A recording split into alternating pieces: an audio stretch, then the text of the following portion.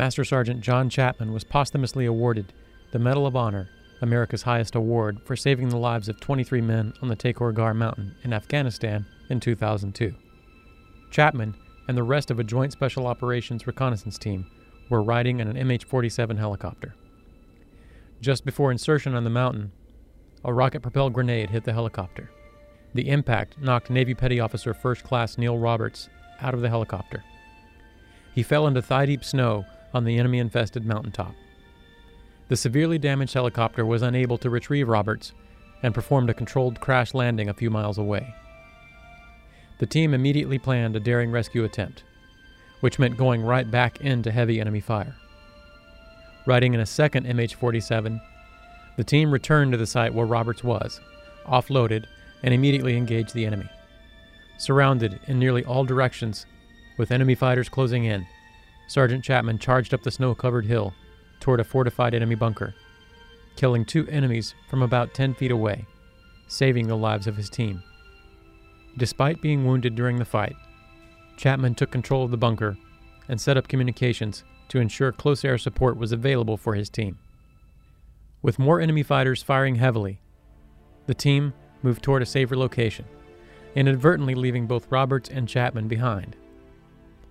Almost immediately, the team came under fire from another fortified enemy position only 12 meters away. It was then that Sergeant Chapman deliberately moved into the open to engage the new enemy position. And as he heroically defended his teammates, he was shot and critically injured. After relentlessly engaging multiple enemy fighters for more than an hour, Sergeant Chapman ultimately succumbed to his wounds. By definition, the Medal of Honor is awarded for the risk of life above and beyond the call of duty. Sergeant Chapman did exactly that. His acts of valor and selflessness saved the lives of his teammates. It's important you know at least that condensed part of the story, because I sat down with author and former combat controller Dan Schilling, who's done this stuff for 30 years and was involved in the infamous Black Hawk Down.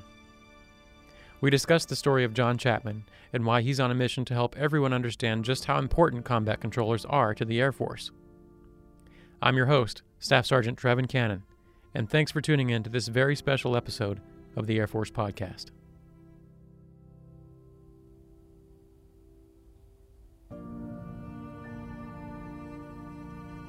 Combat controller, among other things, is your area of expertise, and you've been involved in that for 30 some odd years. Yeah. Special tactics officer as well. What was it that drew you to that particular line of work, besides obviously being some sort of adrenaline junkie? Well, I prefer the term adrenaline enthusiast. Okay. I think that's more my essence than junkie. But anyway, to answer your question, I was in the Army first. I was a paratrooper grunt, infantryman. Humped a 60 and a rucksack, and I went TDY with a couple combat controllers. It's a very cool story, and I was exposed to this world I never knew existed, and that's the problem with combat control, and that's why this book needs to be in front of the American public. But one of the things that this guy Pete Neal, he's dead now, tragically, but we were talking about all the things they do, Halo and Scuba, and he said, and we get pro pay. And I said, pro pay, what's that? And I'm a corporal in the Army. He's like, that's cool guy pay. I went, I'm in. Man, I want cool guy pay. Mostly I wanted to Halo, scuba dive, and I think that's what attracts most people, men and women now, because it's open, to this kind of job is the desire to push yourself and the opportunity to do it in an environment where, hey, 95% of the population can't even qualify, and then 94% of the people who try out, at least that's John Chapman's experience and mine with my pipeline, are not going to make it through there. You're a fraction of a percent in capability. And that's a metric that's appealing to certain types of people.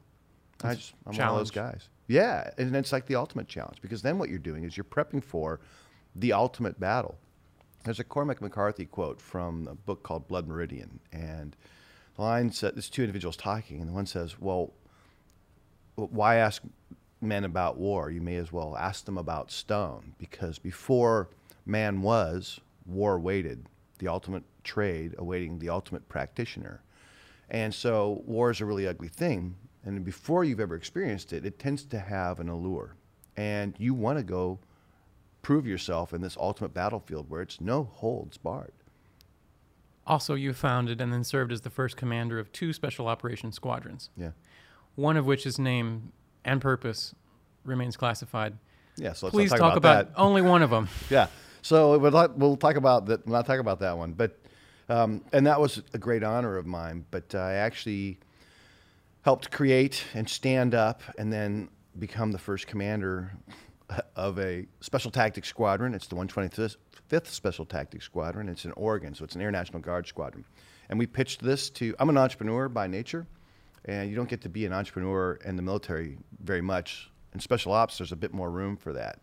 And I saw where this need was, and along with a bunch of other people, great people, and we pitched this to the Air Force and the Air National Guard and got them behind us and created that squadron. And I was a squadron commander as a captain, and it's a fantastic unit. We producing 12 outstanding of the Air Force guys, Silver Star recipients from the war. I mean, the unit went straight into operations before we were fully in existence. We were at Hurricane Katrina rescuing Americans.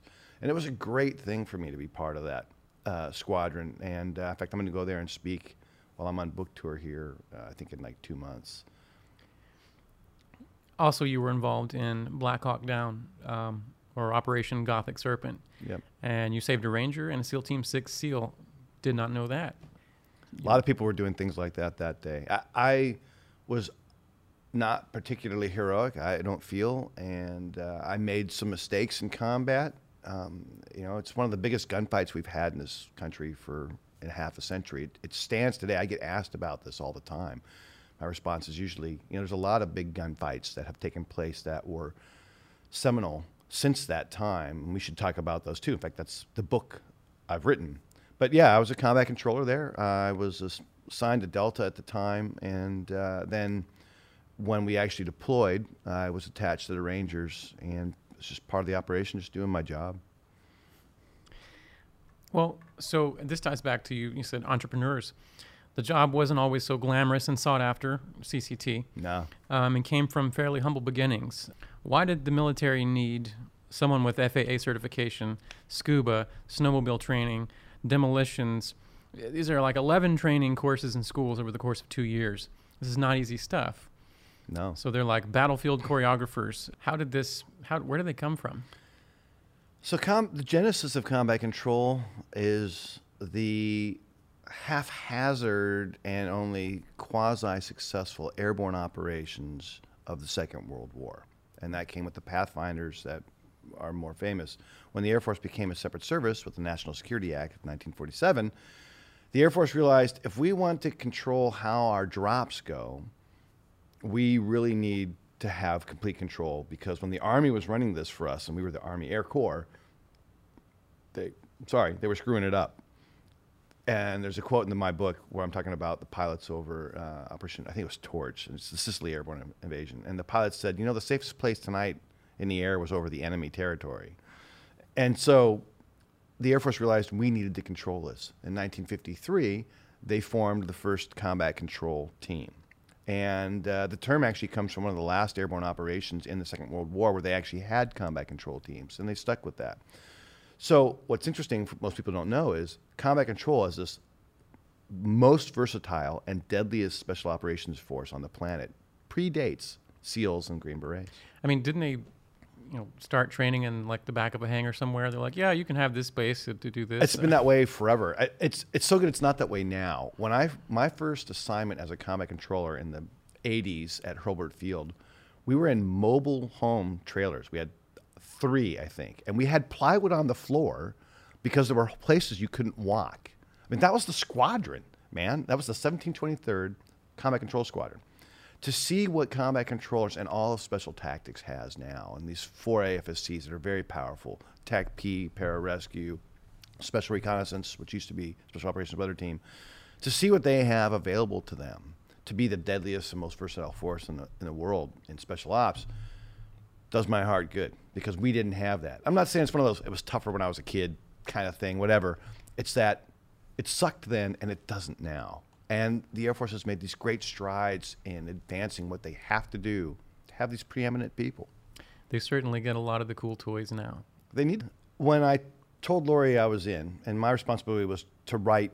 Her job was to write about John, young and growing up, and and as he enters the Air Force, and to really talk about her personal experience when we went to the White House, and this medal and his legacy is now established as it should have been. And my job was to write all the rest of the stuff: combat control, John's time in combat control, time in the Air Force, all that stuff. So I went straight to the Air Force and said, "Hey, listen, I'm not Dano from combat control that a lot of people know me inside AFSOC and even JSOC or wherever. I'm just a writer. I wanted to start from scratch. How do I go about doing this thing?" I mean, I'd done my research, so I got permission from the Air Force to conduct research, interview people. I had access to pretty much everything. I couldn't take classified things, but Right. I because I am who I am. I'm not a journalist. One, I'm trusted, part of the family, and two, I'm not going to walk off with stuff and do things that I shouldn't, or write things that shouldn't be in a book. So I just started to do this and to piece this together, and I didn't know the whole story. In fact, I learned so much during the course of this thing, and that's how I did it. And I just, like any other writer, I just had to start collecting information. What not to put in became much more difficult than what to put in, because the book needed to be very powerful and elicit an emotional response from readers, because that's my mission. Well, actually, my mission is to change the American public's view of the entire U.S. Air Force with a book. That's my mission. But so there was so many great stories to put in. The first draft that was a polished draft was 140,000 words. The book you have in your hand is 100,000. I cut 40% of the book out because it couldn't be that big. Too many heroic stories. Bob Gutierrez, one of my favorite other combat control stories and favorite combat controllers. He's such a humble guy and such a hero. I couldn't put a story in there because it's going to slow the reader down. And so that became more difficult. The most difficult thing for me about the whole book was writing John's death. I spent a week writing that, and it was soul-crushing, and I live at 9,000 feet on a mountain, and I would just go out and rage at this mountain. I would just lose my mind. And because we'll get to this in a minute, because I'd like to talk about John, but just what he did on the mountain and how it happened to him was I got a lot of anger sometimes. It's a story that you have to tell right, so I could And see. it has to be right. I feel responsible for the entire combat control community because I'm the guy. I don't have the right to do what I've done, but I felt I had the obligation. No one directed me to write this book, but I was obligated to do that. And I carried an entire community on my back, and I still am today. This interview, if I screw it up, they'll kick my ass. Did some part of you decide to write this story because you identified with John in some way? Did you see yourself in him? I think John's a better person than I am. He was sympathetic and empathetic from the earliest age. One of the great anecdotes in the story comes from his sister, Lori, my co-author, and she talks about first day of kindergarten. She's 5, and it's the first day of kindergarten for everybody. And there's this other kid who's his first day in town. He's a brand new kid. And this girl is bullying this boy, and John Chapman, 5 years old, day one in kindergarten, is like, nah, it's not happening. And he did this throughout his life. But where there are what I see common traits, what John did on the mountain, not to equate myself to his heroism. I don't know that I could do what he did. Maybe, maybe not. Combat's a very personal experience. You can really only speak for yourself. But John did what he had to do. The decision he ultimately made the second time he really sacrificed himself for a group of people in the same morning, I can't say what he thought, but I can definitely say what he decided. And I've got all the footage, and I spent months and months on this one short period of time.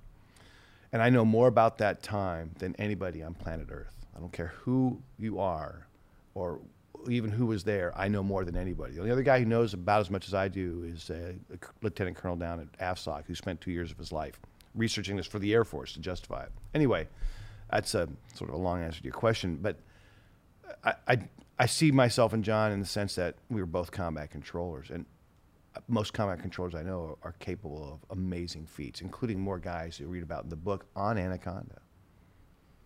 What impressed you the most about John Chapman? His humanity, without a doubt. He had never had any combat before he went on this deployment. He deployed in late January of 2002, and 6 weeks later he was dead. And the gunfight he was in, this epic gunfight, was the first and last gunfight of his life. But what is cool about John is there's this iconic picture of John. You should almost have it as a backdrop here instead. Valerie over there is holding a picture of John. I think that's great. And John Levito, one of our other enlisted Medal of Honor recipients, which is great. And I was connected to both of those people because I knew John Levito and I knew John. He's in this Afghan village with the SEALs that he's attached to. And there's a snowstorm, and they basically barge into a home, and they're like, hey, we're taking control of your house. And what I usually do when I'm in audiences, I will look around where I see mothers, and I'll say, okay, let me paint this picture for you. You're an American housewife, and you're in your home hanging out with your family, and a bunch of bearded Afghan guys come in with weapons, and they smell bad, and they tell you, we're here to occupy your house for the next 2 days. There's nothing you can do about that. And they're all armed, and you're not. How likely are you to put your 2-year-old daughter in the lap of one of those guys? The answer is you're not going to do that. This is what happened to John. John's in this house, and he radiated this kindness and love that people responded to. And this mother put her baby in his lap, and one of the SEALs snapped a picture of John holding this baby. And you can see his eyes. He's got these really kind eyes. And it's the iconic picture of his life. It juxtaposes this warrior, one of the deadliest fighters in the history of human warfare, with this human. And he was very devoted to his wife and daughters. And it's amazing. He'd had a daughter by that point. He had 2. Two. Yeah. And so he'd changed, and you can sort of see the arc of 2. I wouldn't even call it an arc, because Valerie, who I greatly admire, and is a dear friend of mine too. I've met her a couple times before, but in the course of writing this book, she and I spent a lot of time together because I interviewed her a lot about their love affair. And she says it's like almost binary. There was John, the badass, and the great husband and adventure partner, and then they had Madison, first daughter, and she said changed. Overnight, John was like, this is my purpose in life. And then they had 2, and it's like, okay, I'll still be a combat controller. And he was actually approaching retirement. They were planning for retirement. What are we going to do next? But his life changed. It was not some arc. It was an overnight thing. He'd rather just be at home brushing the girl's hair than at the shooting range. Man, it's who he was. And for me, and this gets into the movie, which is well on its way, the screenplay is written by now a dear friend of mine named Michael Gunn. He's a brilliant screenwriter, so I hate him a lot because he writes better than I do. And but the movie's a love story, man. It's not Black Hawk Down, which I have experience with movies. I've talked with Jerry Bruckheimer, and I've consulting whatever. It's a love story. It's a love story between John and Val, and it's a love story between John and the brotherhood of American fighting men and women. Because that's ultimately the altar on which he sacrificed his life, was the brotherhood of war. And that's the ultimate statement of love. It's as if the actions that were, or the things that happened to him all led up to that moment. They did. It was almost scripted for Hollywood. John had movie star hair. That picture of behind there, when you look at that picture, he's about to get on a plane. I think he's in Peru, doing a halo jump in some Peruvian aircraft. And his hair is like straight out of Central Casting, man. Now he's going to look better on the screen than he ever did. And I've told Valerie, I'm like, you're going to be so amazingly hot. And she's a beautiful lady anyway, but I'm like, you're going to be so hot on screen. Like, you're going to dig it. Have they talked about who might... They have. What's interesting is I am sworn to secrecy. I'm actually an executive producer on the movie, which I'm honored to be. Who would you like to see playing? I'm not going to venture any guess because that's called baiting. Okay. I'm kidding, man. No, it's going to be a big budget film. They hired a brilliant screenwriter. the production company that optioned the rights are so passionate about this movie. That's why I sold the rights to them. And there's already a studio on board. And, it's a $40 or $50 million film. Well, it happened pretty quickly, as I understand it. Typically not your green lighting process that Never the goes average this screenplay fast. will take to kind of bounce around to 50 different studios. So the screenplay was written, the screenplay was finished before the book was released 2 weeks ago. Never happens in Hollywood. And this is just the synergy and the momentum that has been this book project and this story. It's not the book project, it's the book and the movie. And, the great thing about the movie, for me, as an author, is it's going to help me sell more books. This book that we're talking about is a 20-year book. Black Hawk Down is a 20-year book. People still buy that book. People ask me about that battle every day. Well, the first thing you say, oh, you're in Black Hawk Down. Tell me about that. You don't ask me about any other operations I was on. And this is a 20-year book. I want airmen to read this book 20 years from now and go, that's what I want to do, or that's the Air Force I'm in. The problem with the Air Force, and you can quote me on this, and I hope this is in the interview, is it doesn't take credit or promote its heroism in the way the other services do. It's not to denigrate or diminish or cast aspersions at the Army or the Navy, who have rightfully earned so many accolades. The problem is the Air Force is, in fact, the most powerful force on the planet. You know why? If you're in that uniform right now, you're responsible for 2/3 of the U.S. nuclear triad. That's the most powerful force and biggest responsibility on the planet. But we don't act like it. But below that, in special operations, the deadliest individuals to walk a battlefield in the history of human warfare are combat controllers. They're not SEALs, they're not Green Berets. People can take umbrage with that. I don't care. It's not to take away from them. It's the fact that if you're a Green Beret and we're in a gunfight, you're killing. It's a kinetic connection between you and them, and it's two-dimensional for you in a gunfight. They talk three-dimensionals, but that's not how they function in the battlefield. Near, far, left, right, and I'm going to reach out from me to you and connect to you, connectly, and shoot you with a bullet. There's more going on inside of a CCT head versus how you have to keep that almost four-dimensional mindset during a battle when... And it's not almost like a four-dimension. It is, in fact, that's what differentiates a combat controller. This is what makes them the deadliest individual on the battlefield. The training pipeline for a combat controller is longer, as challenging physically as becoming a SEAL or a Green Beret, but more intellectually challenging, complex, and expensive than any other special operations training pipeline ever, anywhere in the world. Because you also have to be an Air Force air traffic controller. Now, I'm also an FAA air traffic controller as a combat controller because they sent me to a tower. Now, we do that, but the bottom line is they think in four dimensions. They think near, far, left, right, up, down, and time. And that's why they, as an orchestra conductor, wield this symphony of death with their baton, which is their radio, to call in airstrikes. Their ability to do that with precision, unlike anybody else. I mean, I know guys who have stacked planes from 10,000 feet to 35,000 feet, and they're calling them in like an airport. You have to understand all the call sign. You have to know all the call signs, several dozen. When you might be awake for more than 48 hours. Just like everybody else, just like the rest of your teammates, SEALs, Australian SAS, you name it. And you have to know the capabilities and limitations of all the aircraft in the air, which is U.S. and Allied, how to employ those planes, and the several hundred types of ordnance, what they do. And if you do it wrong, you're going to be left holding the bag as an individual. If you kill all the bad guys and your team all survives, everyone's like, yay, we did it together. But if you, the lowest ranking guy, which is what you almost always are, because the Air Force does not promote fast, and probably even the youngest guy, you carry the disproportionate burden of everyone's life. And if you screw it up, everybody dies. Man, the burden is so heavy. And you also, by the way, SEALs and Green Berets are badasses. No to hands, absolutely. Combat controllers carry more weight when they're on a patrol with a SEAL than any SEAL. You ask anybody this question, and everyone's going to tell you, yeah, it's true, because they have to carry all the radios. And if you're like, oh, help me carry my stuff, you look weak. You can't do that. And so combat controllers just do this, and they tend to be really quiet guys.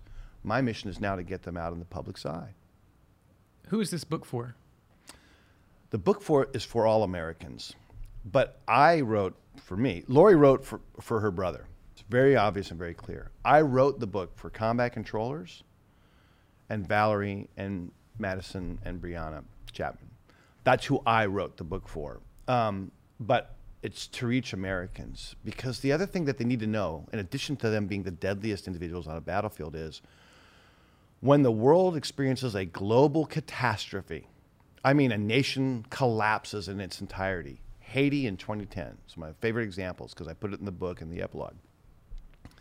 The first of the first responders are, or can be, they're not always, combat controllers. And because they can go there unsupported. They can set up an airfield in 28 minutes? And so we advertise, it's this combat control standard. We'll get your airport up and running, your airfield that we seize or steal from anybody, in 30 minutes, or your next pizza is free. You know, it's this sort of a catchphrase.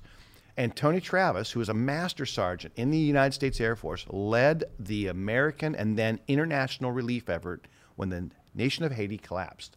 And he landed in Haiti with 7 other combat controllers, 2 four-wheeler ATVs, and a folding card table. And when he stepped off that plane as the first guy on the ground, he hit his stopwatch. And 28 minutes later, with 2 minutes to spare, they had cleared, established, built the procedures, established communication, and were ready to receive aircraft from around the world. And what's so amazing about this is 2 other things. They exceeded that runway and airfield's maximum capacity by 1,400%.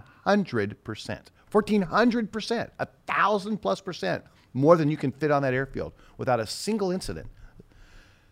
This is a master sergeant in the Air Force. This is no officers. This is the essence of combat control. And what's really fascinating is he had a letter from the president of Haiti giving him sovereignty of all Haitian airspace to an Air Force master sergeant. It's like saying in America, the FAA goes, hey, Sergeant Cannon, here's a letter giving you sovereignty of the entire American airspace. Go forth and do something good. The burden of responsibility for that is immense. But what Tony said, and this is the thing I greatly admire about him, he's a really humble guy. He's got a lot of combat experience. He said, that mission meant so much to me because in combat, you don't know if what you've done solved a problem or did good. You don't get immediate feedback. It's hard to tell if killing people is a negative and it's a terrible thing and you don't want to kill people. One of my regrets in life is that I had to kill people. I'm sorry that I had to. And so he was talking about this, but he said, in this operation, combat control brings order from chaos. And to do that in a positive way to help people was personally very powerful for him. And I believe he feels it's the greatest thing he accomplished in his career. Well, a lot of times there's only one usually with the crew, and it would seem as though it'd be better to have an extra gun on hand, but all the other teams are amenable to having a CCT along because they know their value. They know their value because when everything goes to hell, this is the guy who's going to bail you out. If you're overwhelmed by enemy, outnumbered, outgunned, which has happened in America's longest running war, the stat I like to throw people is combat controllers are 0.1%, 0.1% of the Air Force. In America's longest running war in its history, they are over half of the Air Force's Silver Stars, 2/3 of its Air Force Crosses, and its only Medal of Honor. It will not be its only Medal of Honor, in my opinion. There are other Medals of Honor that are already out there. In my expert opinion, as a guy who spent 3 years on a book effort, researching this stuff, and I've become well-versed in the Medal of Honor, not through its whole history, but what qualifies and what doesn't. In my opinion, there are 3 other Medals of Honor in the United States Air Force today. And maybe we'll get there. The Air Force does a great job of trying to, do the right thing. I'm not casting aspersions at the Air Force at all. But part of what I am trying to rectify with this book, as I go back to my mission, change the American public's view of the entire U.S. Air Force with a book, is that the Air Force should not wait 40 years to recognize Pittsburgh for this war. So without naming names, in my research, there are 3 combat controllers that have earned the Medal of Honor in addition to John Chapman. And I hope that we get there. And I know the Air Force is looking at these things. It's something that they're starting to do.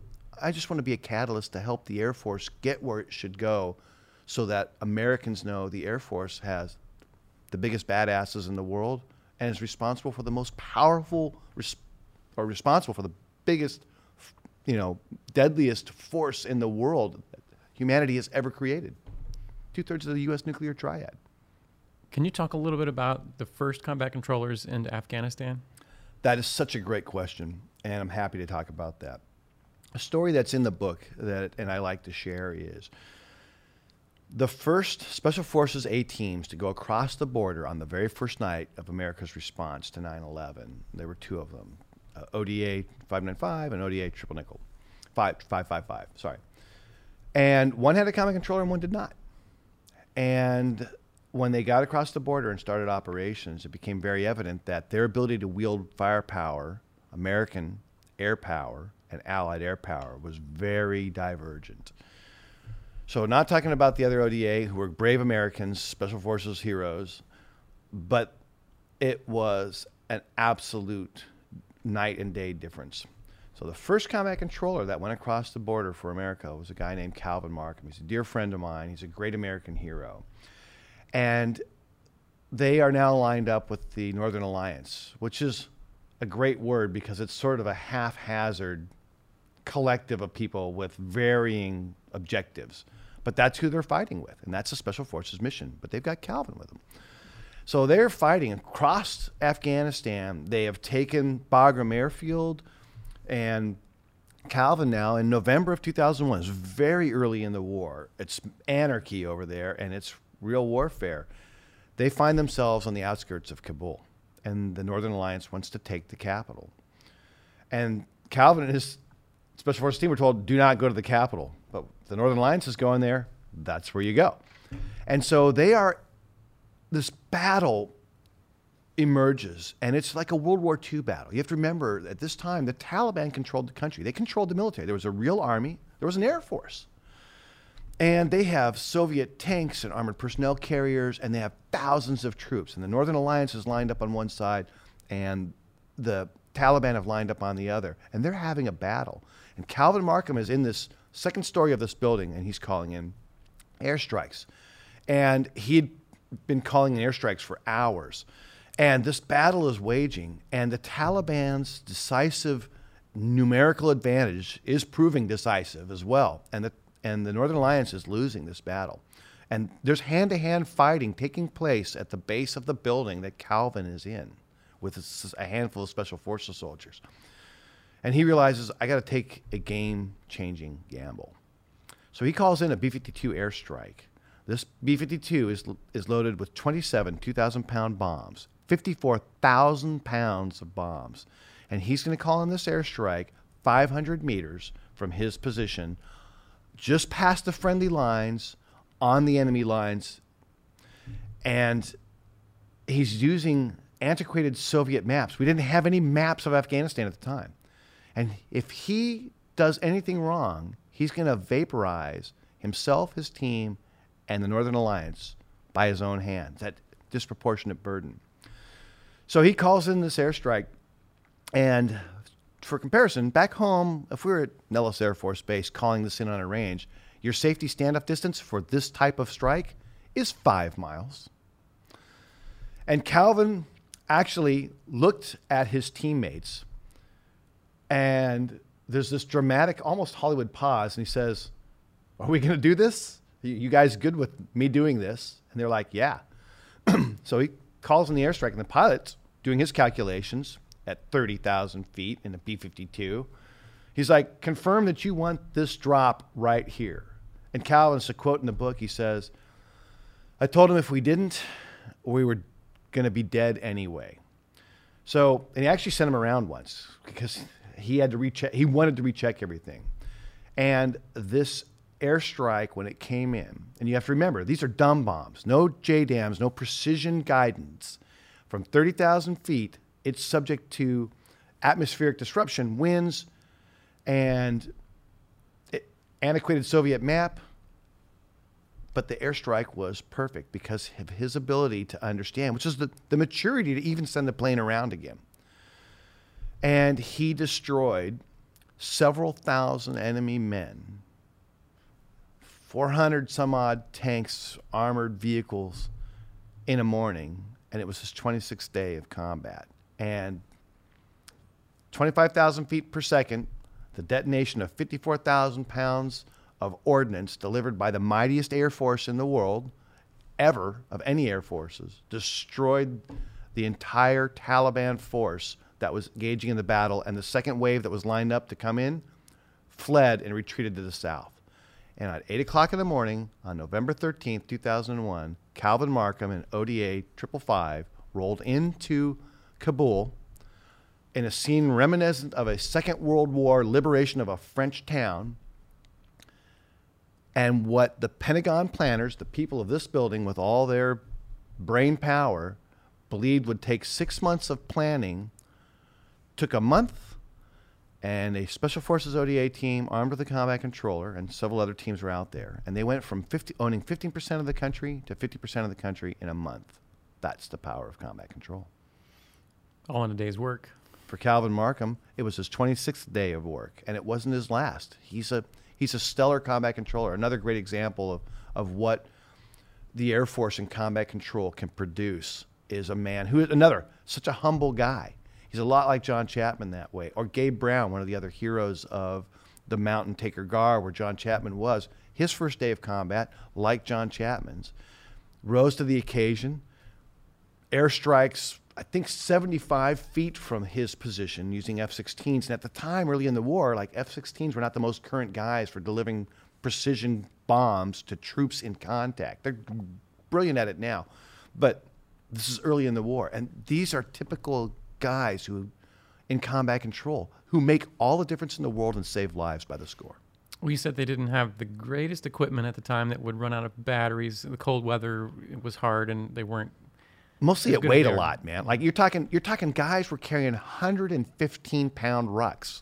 Okay, that's just the rucksack. That doesn't include your ammo, your weapon, all the other stuff you got to carry that everybody else carries. 115 pounds. It's astounding. And then they're humping up these mountains at 10,000 feet in Afghanistan in the winter. Jay Hill, another one of my favorite combat controllers, another really humble guy. And he's right out of Central Casting. He's got surfer hair. You know, he's just like this dude. But he's this humble family guy. And, you know, he snuck behind enemy lines with Delta Force during Operation Anaconda at the same time. In fact, he is the witness, one of the witnesses for John Chapman. He heard John, who was a teammate of his and a good friend of his, calling on the radio after the SEALs had left him for dead. So that's another one of the reasons, many reasons we know John was alive, because Jay kept hearing him. But, man, you know, he's got this right. He had more weight than anybody else. The Delta Force guys, who were great heroes, he's carrying all this weight as they're humping up these mountains more than anybody else. And he would never tell you that. I had to drag, you dragged that stuff out of these guys, and that's my job as a writer. Tell me what really happened. Well, you know, everybody had a lot of weight, but yeah, I had more weight than the other guys. That means a lot if you're behind enemy lines, subject to death at any moment. That makes a difference at 10,000 feet, man. This is what you have to do. It's what you have to do, but only if you can. This is why our training is longer and as hard as any other special operations force, because you have to do everything that they do tactically, jump, dive, shoot a gun, but you have this other responsibility, and you're going to carry this weight. That's a long answer to your question about who are the first combat controllers into Afghanistan. Most Medal of Honor recipients rely on eyewitnesses, descriptions, but this particular Medal of Honor was recorded via ISR footage. You took that footage and explained what was happening in detail. Talk a little bit about that. Happy to. In fact, all Medals of Honor require a witness. Or in the history so far, they have all had, out of the 3,000 plus Medals of Honor. And this required one too, and it has one. What Debbie James, then Secretary of the Air Force, a lady I greatly admire, said was, you know, when she initiated this reinvestigation, she's responsible for the kickstarting of this thing and leading it and pushing it across the goal line in many ways, was, well, we've got this witness, and we do. But so people sometimes say, well, it's just this electronic witness. How good is that? Well, it wasn't that it was an electronic witness. It wasn't the computer that witnessed it. It was the pilot flying Wildfire 55, who was an Air Force member, by the way, flying this for the CIA, who I met a couple weeks ago. And the AC-130 gunship crew overhead, they're seeing it. It just happens to be through the lens. And so that was the witness in one way. I mean, another witness is Jay Hill is talking to John Chapman. Now, John Chapman never responded to him, but it's another witness. But what I wanted to do with this video footage to help reach Americans, to show them what has happened, and in particular, not combat control, but just John, his heroism as an individual and his selflessness, was to take the gunship footage from an Air Force AC-130 gunship and this CIA Predator drone and reveal the story in a video. And so we worked very hard on this, hired a very talented video director. I wrote the script and did the voice narration. And it covers John's journey and ultimate sacrifice of his life on this mountain. And it's a YouTube video. It's on YouTube. If you just Google in YouTube or Google First Medal of Honor, it'll populate. Because while I wanted it to have an impact on people, I was not prepared for the overwhelming global response to this. In the first week, it had 1 million views. And the very next day, it had another 1 million views. And the third day after that, it had another 1 million views. I stopped tracking a few days ago, been on book tour, over 3 million views in a week. And we were getting, I don't read the comments, but my assistant does. And she says, you're getting, Denmark, for some reason, was a lot of people, but I'm getting responses in Korean and Cyrillic, people from the Middle East, which surprised me. This has touched them. It's a very emotional video because you see this man making this decision to climb out of a bunker, mortally wounded. He's in the process of dying, to save 18 men he didn't know. And even when he saves all the lives, or the lives of all of the SEAL teammates he had, it's remarkable, but it's an emotional video, and I encourage every airman to take a look. I really appreciate the Air Force, how they've gotten behind me when I started this effort. And I said, I want to do this with this book. This is my responsibility. If it goes sideways, no one's going to hold Lori responsible for, she's here to talk about John. Everything else that is either a deliberate statement or possibly controversial or subject to debate is my responsibility. And the Air Force has been behind us, but me in particular, I feel, because I think the Air Force is ready to come out into the light in a way that we never have. It's like a little brother or sister syndrome that we've experienced because we've only been around since 1947. And it's time for us to move into the light and gain parity with the Army and Navy, both in heroism and in capability in the American public's eye. And I don't think I can thank the Air Force enough for doing that. As always, thanks for listening to this episode of the Air Force Podcast. I'm your host, Staff Sergeant Treven Cannon. Hit subscribe and keep an eye out for more episodes coming soon.